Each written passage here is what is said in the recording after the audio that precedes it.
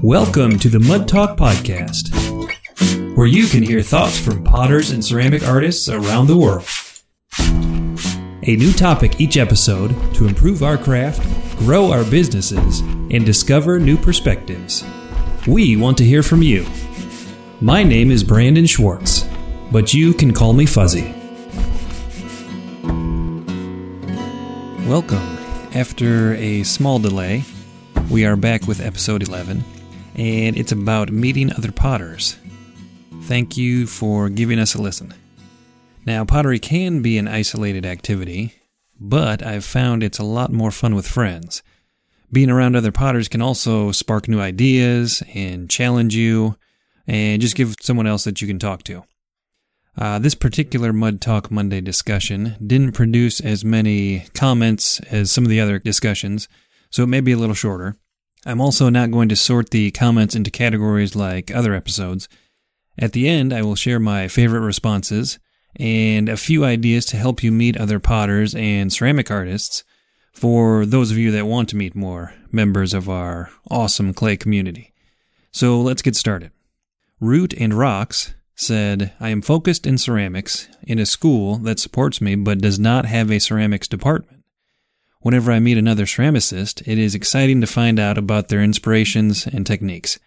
I love to compare notes and generally geek out about clay. The few people that work in clay at my school band together to share our love for it. Flower Pottery said, I find the ceramics community in general to be so generous with information and technique. It's rare that you meet someone who is not willing to share info. Far too many generous people to name. It's one of the things that makes our community so great. Blue Lotus Pottery said, I've not met many in person, but I have met many online. Clay Buddies has been a godsend to me, and I look forward to meeting some of them in person in the future. I am also getting to know many on Instagram. Flower Girl Forever said, I met Hollis Ingley and Mitch Lyons. Both were encouraging and not afraid to share. Hollis invited my hubby and I into his studio and showed us part of his creative process. Mitch said, come up and visit sometime. They were both genuine. Cal Pott said, I got drunk with Wayne Higby. #goals. Honoria said, at the airport in Las Vegas, I thought I saw Brian Hopkins and asked if it was him. We had a very nice conversation. When we arrived in Buffalo, he helped me with a very large box, 50 pounds of stuff in that box. It was great having a friendly, helpful face there in the middle of the night. Judy F. from Facebook said, all the clay artists I have met enjoy exchanging techniques and glazing info. We love to pick each other's brains and solve problems. Mars Milk said, our Baltimore Clayworks teacher Sam Wallace took 6 of his long-term students on a visit to his native Jamaica in 2015. Visited potters Isaiah, the Flower Pot Man, and David Pinto. Great trip. More here at bclayjamaica.wordpress.com. I'll put a link in the show notes. So there were most of the comments. As I said, it's kind of a short episode, but we're going to do something a little different here at the end. I'll share some of my favorite responses as the ideas to meet other potters. So first, Piper Pottery said, Instagram and Etsy Mud Team. I realize these are in-person meetings, but I don't have a huge local pottery community, so the virtual communities I'm a part of have really helped me out in terms of slogging through the less inspiring times in life. The contacts I've made on Instagram are also helping me grow as a potter. So this leads to idea number 1, which is meet potters and ceramic artists online. This is probably the easiest thing to do. Technology can bring us together like never before. You can often find groups of potters on many of the social media platforms. For example, Clay Buddies, which was already mentioned, is a large group of potters on Facebook. You can also find potters through hashtags or looking at who other potters are following. I'll share some links in the show notes to some of these groups that you can find online. Next, Milagros R. Vial said, once I went as tourist to Jerusalem, and I visited a potter there. He worked with Terra Sigillata. I wanted to know everything, and he shared all his techniques with me. I was very happy that he wouldn't mind sharing his knowledge. So this leads to idea number 2 as a way to meet other potters, which is look up potters for your next trip. If you're traveling to a new destination, maybe somewhere you've never been, you may be able to look up some potters or ceramic artists in the area.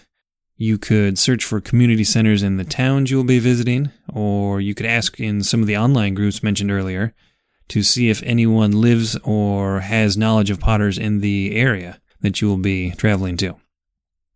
Next, B. Detterling said, I attended the Alabama Clay Conference when I was in grad school, just like NCECA, but on a smaller, much more intimate scale. It was a lot easier to make connections for me. So this is idea number 3, which is attending NCECA or other conferences. There are plenty of clay-centered conferences around the world, and NCECA is the largest that I know of, and it happens every year in a different city in the United States.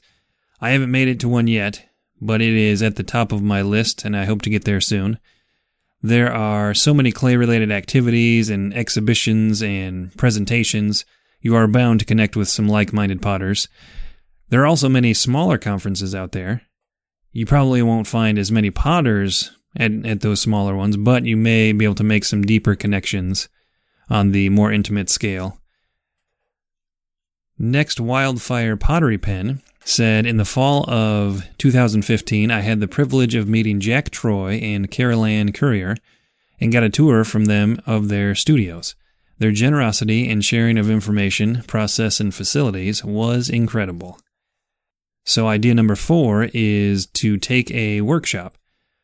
Workshops, or even clay classes, are a great way to gain some skills or inspiration, and you often get to meet plenty of other potters.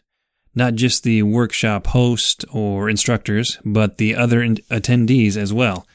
I've taken a few workshops myself over the years, and I could spend days talking about the things I've learned and all the interesting people that I've met, but we'll save that for another time. And finally, Viv Ceramics said, when I was in high school, Judy Tavel was my favorite artist, and I've been following her ever since, 3+ years. And in parentheses, I have a whole email chain to prove it. The crazy part is she came up to me during the Bollywood dance at NCECA, and I recognized her after a minute. She's hilarious. I posted a pic on my account. So this leads to idea number 5, which is contact someone whose work you admire. I'm sure you probably have favorite potters or ceramic artists that you've seen online and who make work that you really love. You may not be able to meet them face to face, but there's nothing stopping you from emailing them or messaging them. You could tell them what you love about their work and see if they'll answer a question or two for you. Even as a small-time potter, I've been called and emailed, mostly about my glazes that I use, and I love talking about that kind of stuff, so I welcome any questions or comments. A majority of the potters I've met seem to feel the same way, but not everyone will strike up a conversation, and some may not even respond. But don't take it personally. Potters are pretty busy people. Hopefully some of these ideas will inspire you to meet some new clay friends. So I'll tell just a quick story of my own here. I was recently at a pottery potluck where I got to meet a bunch of new potters and see some people that I hadn't seen for a while. One of the local potters was hosting a wood fire workshop and had 3 guest artists and 4 workshop attendees. He just invited all the local potters to come over and bring everybody together. It was great meeting people in real life that I've followed on Instagram for a while and see some friends that I haven't seen for a while. It was also amazing to see some of their work in person, and it was a lot of fun hearing about how they make their work and some of the crazy stories, and especially some of the wood firing pro tips from Brett and Tim. Plus, it is always great to share some good food and stand around a wood kiln. And speaking of meeting new clay friends, I've got some ideas for the Expert Clay blog that I could use your help with. In the future, I hope to have a featured artist series. If you were going to be a featured artist, you would send a couple paragraphs about you and your work with a couple photos of your work and maybe one of you.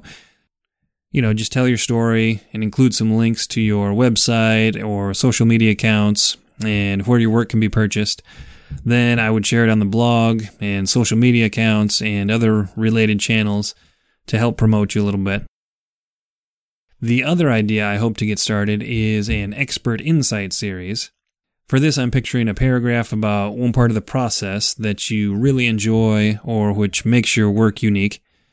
And you would include a photo or two, maybe one of the process and one of a finished piece. And you would include some links, and then I would share that everywhere I can as well. So if you're interested in participating in something like that, either one, drop me a line at brandon@expertclay.com and let me know you're interested. And I'll figure out the details and let you know how to submit your stuff. And don't be shy if you have a story about meeting other potters, or if you have any thoughts on previous topics from past episodes, you can go to expertclay.com/mtp and share your thoughts with us, either written or voicemail. I love to hear stories, thoughts, and opinions from other clay people, and I know others do as well. Consider sharing with us if you have something you would like to share. So that is it for this episode. But our next episode will be about the person that has influenced your work the most. So until then, stay muddy.